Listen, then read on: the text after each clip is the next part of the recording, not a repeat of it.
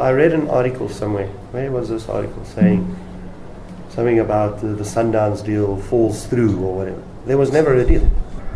And Pizzo was having some little thing about, oh, why does Eric Tinkler want to see him, blah, blah, blah. When did he last play? Did we request the trial? No. They told us, hey, let him come and train with him. Was his situation, did it only occur once he came here? No.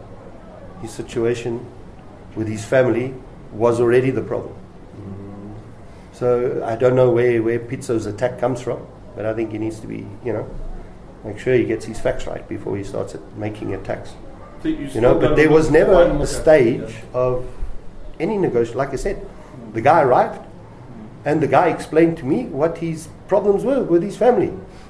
And he said, hey, as much as I'd like to be, my family has to come first, and I can't blame him.